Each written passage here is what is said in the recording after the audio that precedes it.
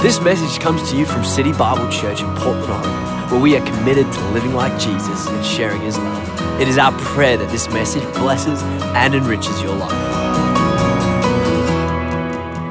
Well, I can officially say that it's Christmas time. Come on. How many have already put up their Christmas tree? All the campuses wave at me.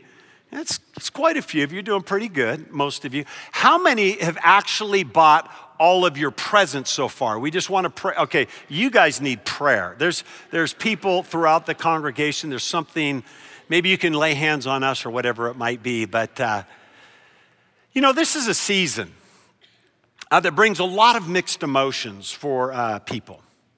For a lot of people today, this season celebrates a great opportunity for family and friends, and it's a time of joyous celebration.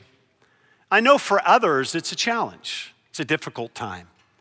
Maybe it's a real struggling time. Maybe you've lost a loved one, or maybe there's something that's gone on with the home life, and maybe there's a separation that's taken place, and it brings different emotions. We understand that.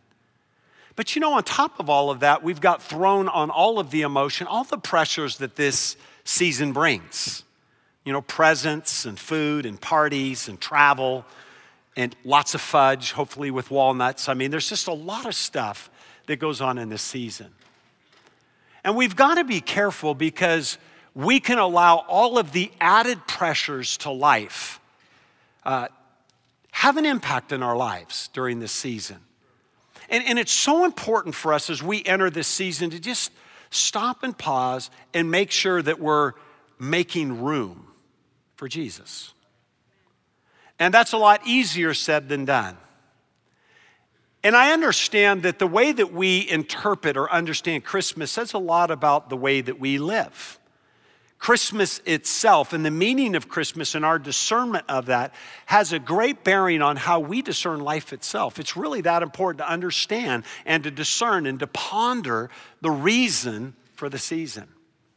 And there were a couple kids that were asked this question, what does Christmas mean to you? And so I wanted to just take a moment to share a couple humorous, fun things that kids said about this particular season. The first question was asked of kids, what happened at the birth of Jesus? And there was one little boy, his name was Jay, said this. Well, there were these 3 wise men who brought Jesus presents of gold, Frankenstein, and Smurfs. And silver, but honestly, he says, Jesus would have preferred a bunch of wrestling toys. So that would be one child's perspective. Another little girl was asked, Ruby, what do you think happened at the birth? And she said, well, at his birth, there were oxen and donkeys and 3 camels, 3 birds that were all white, and 3 cats that were all black. And she says, I even think that there were some mice or some hamsters and other creepy things around the manger at that time. And so be her perspective. There's another question asked, who was the angel Gabriel? And Aaron, 6-year-old little boy, says, well, the angel Gabriel is a big white fairy. And he helped Mary and Joseph look after the baby. And I bet he would be a cool babysitter, better than Mrs. Stilson, that mean babysitter of mine for sure. Get a perspective of Gabriel there. Eric, a 5-year-old, says, well, Gabriel was a huge, fat, feathery angel whose favorite thing was to fly around all day. He didn't do very much. That's awesome. Catherine, an 8-year-old little girl, said, Gabriel was a herald angel. He was a boy, but he's always played by girls in the school plays. And then Tony, a little 5-year-old boy, says, well, he's the one who brought Jesus a crown when he was a baby, but it was a really, really, really small crown. It was much smaller than my mom's toilet seat. Right, okay. Thank you, Tony. Where was Jesus born? The little boy says this. He says, a long way from Kentucky. He says, way over by Bethlehem's, which is right by England. That's good. He got his geography down. And then who was Jesus's parents? How about this? Michael, the 4-year-old, says this. Well, that's easy. Jesus's mommy and daddy are called Jovis and Marley. It's a new rock group that's out. I just heard about it. Debbie, a 5-year-old little girl, said this. Mary and God, question mark, I think that sounds right, but isn't that kind of a little weird to you? You know, as humorous as those thoughts might be, the reality is that many of us can misinterpret or we can forget really what the meaning of Christmas is. And I want to just say this again, that what we believe about Christmas greatly impacts what we believe about life itself. It's more than a baby in a manger. It's more than the songs that we sing and the passing of presents. There's something so paramount. There's something so significant to this time. I'm thankful that we celebrate it every year because it reminds us once again of the critical importance to this particular season and what Jesus actually did. And you know, the reality is if we don't recognize the reason that he came, we won't recognize the reason why we live. It really is that important. And although you're here today and maybe you understand the idea that Jesus was God and that he came down here to pave a way for us to have a relationship with God by dying for our sins and rising again, and maybe we understand this is where it started. Come on, if we're honest with ourselves, just like everyone else, we can get caught up, we can get distracted in the hustle and bustle of the Christmas season. And so I want to make it our aim as we move into these next couple weeks together as a church family, that together we would just make a statement, a proclamation, a confession that together we are going to make room for Jesus in our lives. And I want to just say this, and I'm going to put it up on the screen, and I want you to get this. This is my prayer every morning during December.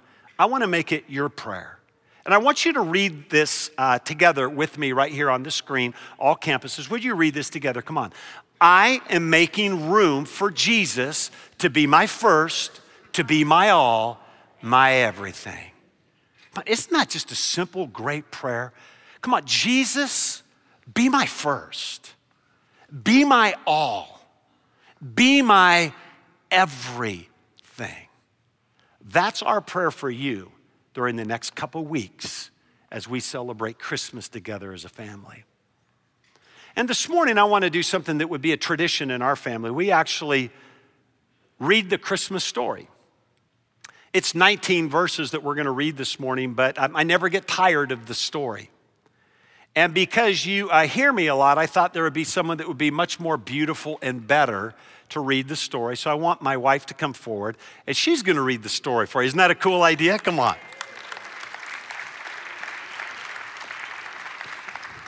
So if you open your Bibles to Luke chapter 2, verse 1, and she's going to read this for you. Come on. Okay. Luke chapter 2, starting in verse 1. In those days, Caesar Augustus issued a decree that a census should be taken of the entire Roman world. This was the first census that took place while Quirinius was governor of Syria. And everyone went to his own town to register. So Joseph also went up from the town of Nazareth in Galilee to Judea, to Bethlehem, the town of David, because he belonged to the house and line of David. He went there to register with Mary, who was pledged to be married to him and was expecting a child. While they were there, the time came for the baby to be born, and she gave birth to her firstborn, a son. She wrapped him in cloths and placed him in a manger because there was no room for him in the inn. And there were shepherds living out in the fields nearby, keeping watch over their flocks at night. An angel of the Lord appeared to them, and the glory of the Lord shone around them, and they were terrified. But the angel said to them, "Do not be afraid. I bring you good news of great joy that will be for all the people. Today in the town of David, a Savior has been born to you. He is Christ the Lord. This will be a sign to you. you will find a baby wrapped in cloths and laying in a manger." Suddenly, a great company of the heavenly host appeared with the angel, praising God and saying, "Glory to God in the highest, and on earth peace to men on whom his favor rests." When the angels had left them and gone into heaven, the shepherds said to one another, "Let's go to Bethlehem and see this thing that has happened, which the Lord has told us about." So they hurried off and found Mary and Joseph and the baby who was lying in the manger. When they had seen him, they spread the word concerning what had been told them about this child, and all who heard it were amazed at what the shepherds said to them. But Mary treasured up all these things and pondered them in her heart. That's awesome. Put your hands together for her. That was great. Thank you, baby. You know, that story never gets old for me. I mean, when you really begin to unpack all of the truths and the principles in there, it says so much about life. It says so much about us. It says so much about God and his commitment to us and how much he loves us. What he was willing to do to leave that to come down to die for this. It's such a profound story.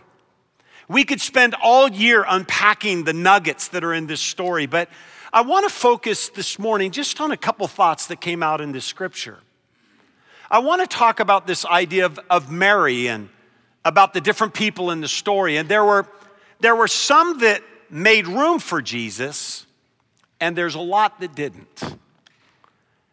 And what we find when we look at this story is that there's a lot of us that are like the people in the story. We don't want to admit it. It's always the other person. But there's really 4 groups of people in this story that I want to talk about that didn't make room for Jesus. My prayer is that you and I would honestly assess our hearts, our life.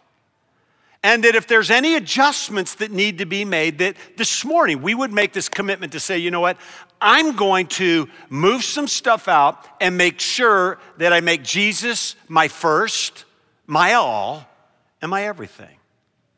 And so when you look at the story, the first thing that you see is there was an innkeeper in the story. He didn't make room for Jesus. I understand that business was at an all-time high. He was making lots of money.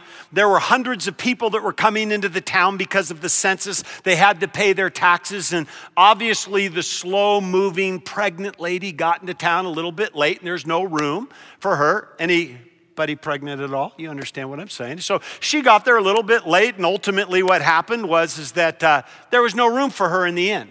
It could have been that they were just full. It could have been that maybe there was an issue with her, with their social economic status or whatever it might be. But we find that the innkeeper at this time, he was caught up in the enticements and the cares of this world, and he missed the opportunity to have Jesus himself into his house or into the inn. And then there was King Herod. King Herod was much different than the innkeeper in that he was an egotistical, highly educated, political control freak. He was a guy that didn't want to relinquish control. He was so concerned about losing something that he missed gaining something. And so what we find here in this story is that he wanted to kill all of the firstborn boys under the age of 2. He wanted to make sure that there was no chance that anybody could take control from him. So he lived away like a lot of us. We don't want to give up control of our lives. Then there was the religious leaders. Listen, they had been praying for centuries that the Messiah would come. They knew the scriptures, they knew the prophecies.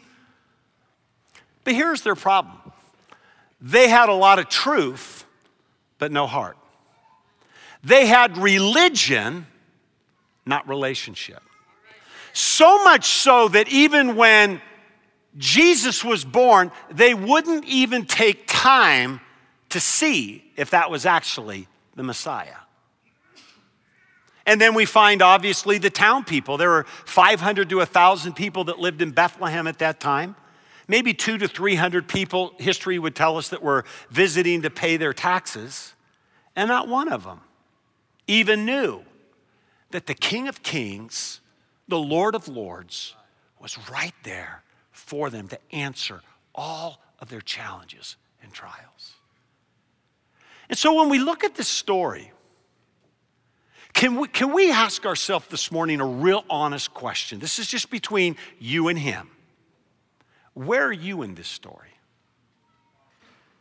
Do you find yourself in this season, or maybe season of life, you're so caught up and busy doing life that you forgot to live?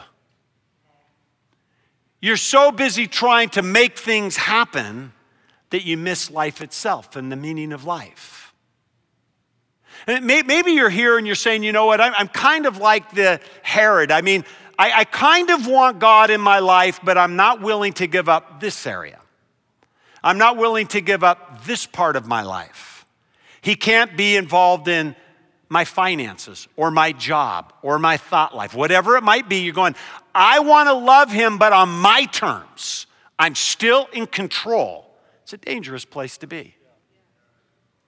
Maybe you're like the religious people and you say, man, I've been doing church for years and I can quote the scriptures. And in fact, if you looked at me this morning, I was singing the songs. In fact, I even had my hands up. I mean, it was awesome. But inside, you're just going through the motions. Kind of living a religious life, if I could say that. Maybe you're here this morning, you're just saying, I didn't even know that Jesus was an option, like the townspeople.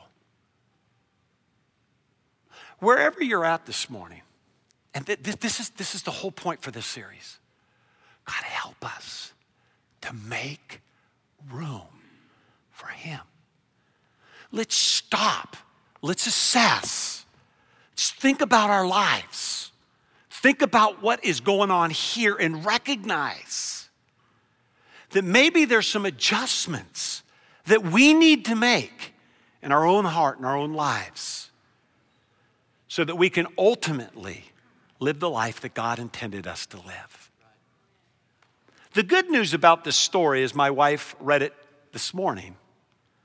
It finishes talking about a person that did make room for Jesus in her heart, and it was Mary.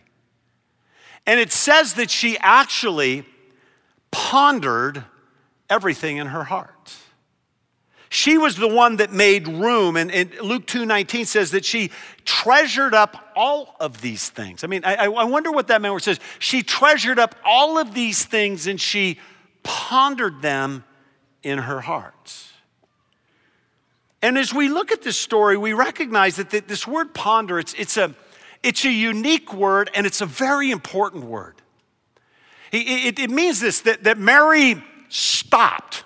She pushed aside the distractions, all of the pressures, all of the circumstances, all of the lies, and she weighed deeply these thoughts. It was with deep emotion and with deep heart where she stopped just to recognize everything that was happening. She recognized a couple things. She recognized that right in front of her wasn't a newborn baby, but it was the Messiah. That she was the virgin that was prophesied for thousands of years. She's like, oh my gosh, I'm her. And not only was I carrying a baby, but I was carrying the Son of the living God. And imagine that as that baby was placed into the manger. And again, some of you, or most of you, or all of you ladies would know this, that when you have a child, it's just like you're pondering. It's like, oh my gosh, it's my baby. It's just like everything else stops. I mean, you don't think about anything else. It's just all about the baby. You're just pondering. It's just like, forget everything else. It's just my baby. That's what ponder means. You come to this place, and this was Mary. She was not pondering her baby. She was pondering the reality that she had in front of her, Jesus. And can we learn something from this story? And this is what God wants us to see. We need to stop the clutter, the white noise, the business, all of the challenges that we face that continue to rob us of life itself, and just ponder Jesus. Ponder him. Make him your aim. Make him your life. Make him your Savior. Make him your first. Make him your all. Make him your everything. And that's exactly what we're trying to do with this series, just saying, I want to ponder Jesus. I want to stop and think about, where would I be without him? Have we ever stopped and thought about that lately? Just going, okay, I would be in hell or prison, but because of him, I'm here. I mean, I think about the times that he brought healing into my life, and how many days have you been thankful for his forgiveness and grace? How about every day? Come on. And so all of a sudden you begin to ponder that the reason why you're blessed and the reason why your life is the way that it is because you chose to ponder him with your all. And when you do that, you find that life goes the way that it's supposed to go, simply because you recognize he's the King of Kings. He's the Lord of Lords. And so what we see in this story is that Mary models to us this thought, is that our hearts were created as a home for Jesus. It's meant to be the dwelling place. Let me go as far as to say this. When you gave your life to Christ, you gave him the deed to your heart. I'll go as far as to say this. Your heart is no longer yours, it's his. Listen, it's his home. It's not like you can occasionally invite him. Hey, why don't you come into my heart? And today I kind of feel good, so I'm going to pray. No, listen, it's his home. It's his heart. Your life is no longer your own. You were bought with a price. Your heart was meant to be an ever-present dwelling place. He doesn't want to visit. He wants to habitate. He wants to live there. He wants to move in. He wants you to give him the deed. It's not just like, hey, why don't you come over and hang out in my pantry today? It's just like, no, this is your house. Can I just be a part of you being in my house? And this is what Mary is showing us in this thought. Listen to what Jesus said later on. John 14:23, he says this. If anyone loves me. He always had these little simple statements. You go, well, of course, Jesus. Come on, how many love Jesus? Come on, all campuses, how many love Jesus? I'm glad you're clapping now. You may not like the second part. He says, if anyone loves me, he will keep my word. Will obey it. And my Father will love him, listen, and he will come to him and make our home with him. It's not like he's renting. He's not just visiting. He's making his home in your heart. Listen to what Paul says, Ephesians 3:17 through 19.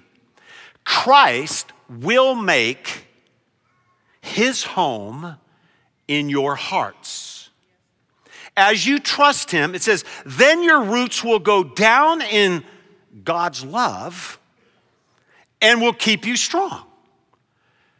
He's saying if you make your heart his home, you'll begin to experience his love that will actually make you strong and vibrant and full.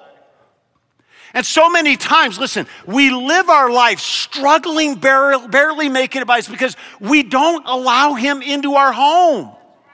We can sing and pray and believe and do all those things, but listen, it's got to be, no, you've got to come and be in my heart. This is your home. And what Paul is saying, when you do that, there's something that comes upon you, the love of God. It begins to wash you and transform you and cleanse you and give you hope and peace and faith and joy. And he says, that's why. He says, you'll be strong if you do that. Why?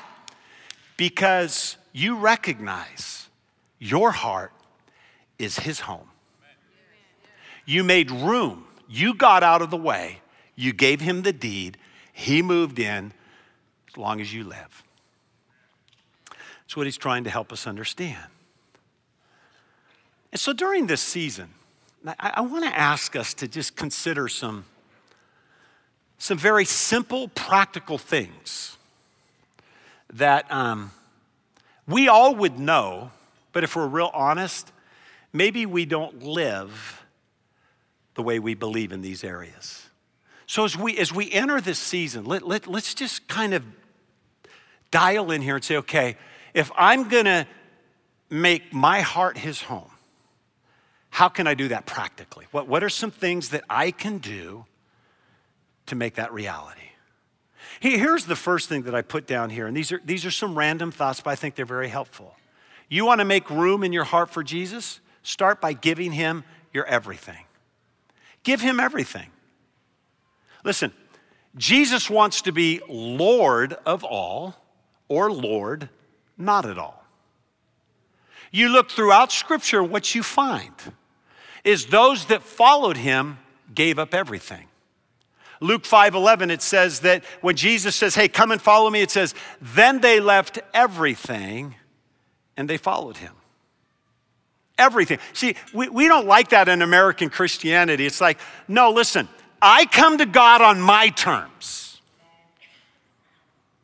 Don't push these kind of radical discipleship thoughts on me. I just am saying what the Bible says. He says, listen, those that are unwilling to give up everything, he says in Mark, he says, you can't be my disciple. Listen, sometimes we treat him as Savior, fire insurance, but we don't want to treat him as Lord. Lord means that you give up everything. You no longer have rights. He has all rights. And this is hard to grasp. We don't like this. We're kind of like King Herod here. We just go, no, I want some control in this part of the relationship. That's the way I do life, and I'm just going to do relationship this way. So I can give you a couple things, God. He goes, no, you got to give me everything. If you don't lose your life, you'll never save it. If you save your life, you're going to lose it. That's what Jesus is saying. Here's another thought. I want to make room for Jesus. Okay, I'm going to give him my everything. Second thing is I want to start every day alone with Jesus. You know why I spend so much time with my wife? It's because I love her with all my heart. You measure a love for someone by the time spent with someone. Listen, how much time do you spend with Jesus? It will say how much you really love him. What would it look like? And I talk with people all the time. Our prayer pastor, Mark Jones, texts me almost every morning about this one thought. I talk with people that are struggling with life. They're challenged, they're depressed, they're having anxious thoughts. And he says, well, if you just spend some time with him, you'll be better. And just go, it can't be that simple. It is. Talking with a couple last night and just talking with different people that go through these challenges. They say, when I finally get to this place where I just spend time with him, everything else grows so strangely dim. When you study brain science, you can actually see from a medical standpoint that when you start your day with Jesus, there's actually a release of oxytocin that comes into your brain that begins to eradicate and dissolve all kinds of toxic thought clusters. Things that are binding you, fear, anxiety, worry, doubt, depression, addictions, and you're spending all your life trying to get them fixed. And it actually shows you that when you stop, even if it's your Bible and a cup of coffee and you're just sitting there and you're just with him, there's something actually medically that happens. These oxytocins begin to dissolve fear and anxiety and worry and doubt and all those things. And all of a sudden what happens, God made you this way. We see it in the natural. He says, listen, Psalm 94 says, spend your morning with him and he'll release his steadfast love in you. And what happens is all of a sudden these oxytocins are released, and all of a sudden your fear's gone, and it's just kind of like peace, joy, love, hope, faith. I'm so glad, God, I made room for you, because now in my heart, I feel better. The funny thing about it, you're the benefactor of it. He's just the dispenser. It's just what he wants to do because he's a good father. Here's another thing we can do. If we want to make room for him, is remove anything that's displeasing from your heart. It's so easy, guys. Come on, can we be honest for a sec? It's so easy to allow certain behaviors and thought patterns because we're so immersed in it in our culture. We no longer even think that it's sin. Pornography, lust, greed. I mean, let's just go down the line. We allow it so much, it no longer even affects us, we don't think. Jesus said something like this. He's pretty good about it. He says, listen, if your eye causes you to sin, pluck it out. Now that's a radical thought. Your hand causes you to sin, cut it off. He said it would be better for you to go through life, one-eyed Willie, going with one hand cut off, than it is for you to continue the lifestyle that you're living now. So can we come to this place too where we just, hey, listen, if I was to invite you over to my house today, say, hey, why don't you guys come over for dinner? You can be rest assured my wife would have that house clean. Why? Is because she wants to represent us well to you.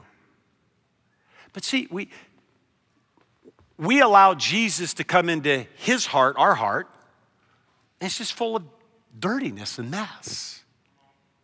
We'd never do that with a stranger. Why would we allow that with the King of Kings and the Lord of Lords? God, help us in the midst of this broken, dysfunctional society to come to the place where we say, I no longer am going to tolerate a thought life like that. I'm no longer going to tolerate behavior like that. I'm no longer going to live with this kind of sin or this kind of addiction. I'm going to pull it out so that Jesus can come in to every part of my life. It's not like, hey, you can come into my closet, but you can't come into my bedroom. Hey, you can come over, but don't open the door to the laundry room. That's where he wants to start. Come on, smile at me if you're getting something on this. Come on. We're talking about making room here. Here's another one. I'm almost done. Allow the Holy Spirit to lead every aspect of your life. Listen, he doesn't just want to hang out with you for coffee. If you do that, awesome. I mean, I want to start my morning with him, but I want to go all day recognizing that he's not coming along with me, I'm going along with him. I'm not asking God in my prayer time, God, you come and bless what I'm doing. I'm saying, God, help me to do what you're blessing. Let me be led by you, God. Let me understand what you're wanting me to do, where you're wanting me to go, what you're wanting me to give, where you're wanting me to serve, how you want me to handle the situation, what you want me to say to this person. I mean, you live every day, you might sound like a madman talking all the time, but listen, I talk to God all day long.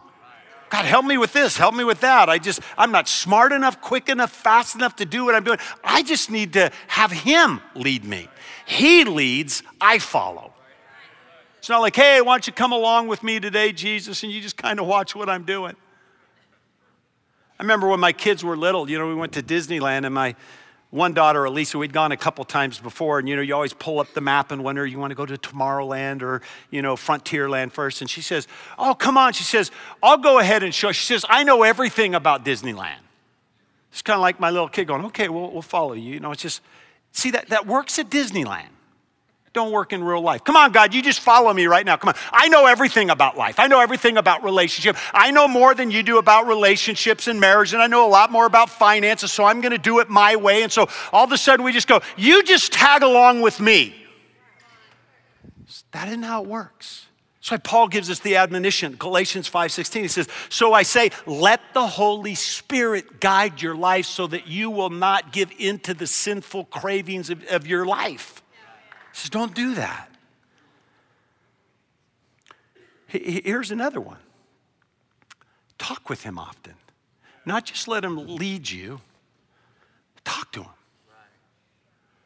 Listen, he's there all day, every day, 7 days a week, 24 hours a day. He's always there with the right answer. He's a perfect counselor, a helper, an ever-present help in time of need. He's your high tower. He's your refuge. He's your strength. He's your protector. He's your peace. He's your joy. Whatever you need in that moment, you've got to come up and you've just got to say, God, I need this, or can you help me with this? Talk to him all day long.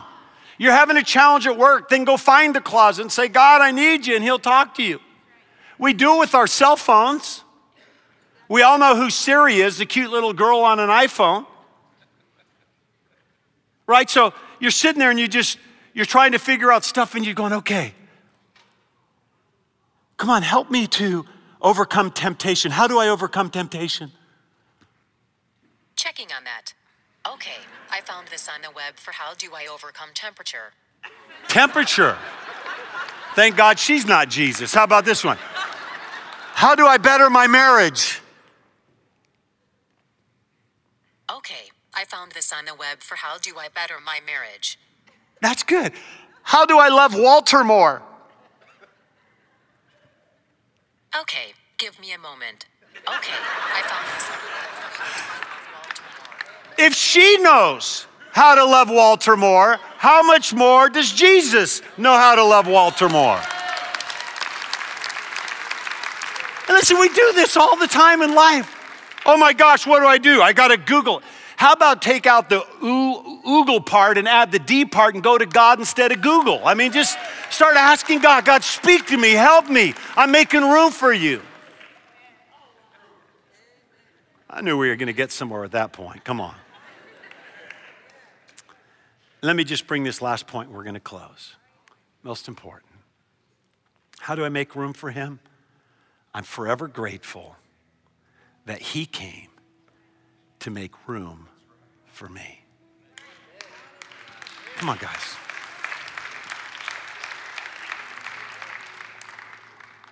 We live in such a self-centered, narcissistic world that somehow we have the audacity to believe that we're going to invite him into our world. That's what's so important about this season, is just stopping and saying, wait, God made room for me. He stopped time. He looked down upon us, recognizing that there was no hope to bridge a gap between us and God, to have a relationship with him. So he sent his son to come down and to go into a manger, to be born into a poor family, so that he could make room for you. God, help us. God, forgive us. God, let us come to this place. Lord God, come on. Let me finish where we began. God, I'm making room this season, this holiday. God, help me. I am making room for Jesus to be my first, my all, and my everything. If we can just do that, I promise you, fear, anxiety, worry, doubt, hopelessness, they fade away. Jesus comes because you made room for him. Would you close your eyes, bow your heads? Father, you come right now in this season, this moment. Father, let every person that hears my voice in this room, online, anywhere in the world, Father, just push everything to your feet. God, we put everything at your feet that displeases you. God, we don't want to be the innkeeper. We don't want to be King Herod. God, we don't want to be the religious people or the crowd. Father, we want to be like Mary. We want to ponder you in our heart. So Father, come today. God, you touch every life here. God, we just open up our hearts and say, Lord, we're making room for you in this season. God, we want all of you. We want you to be our first, our all, and our everything. If you agree with that prayer, give Jesus one big shout this morning. Come on, amen? Amen, amen, amen.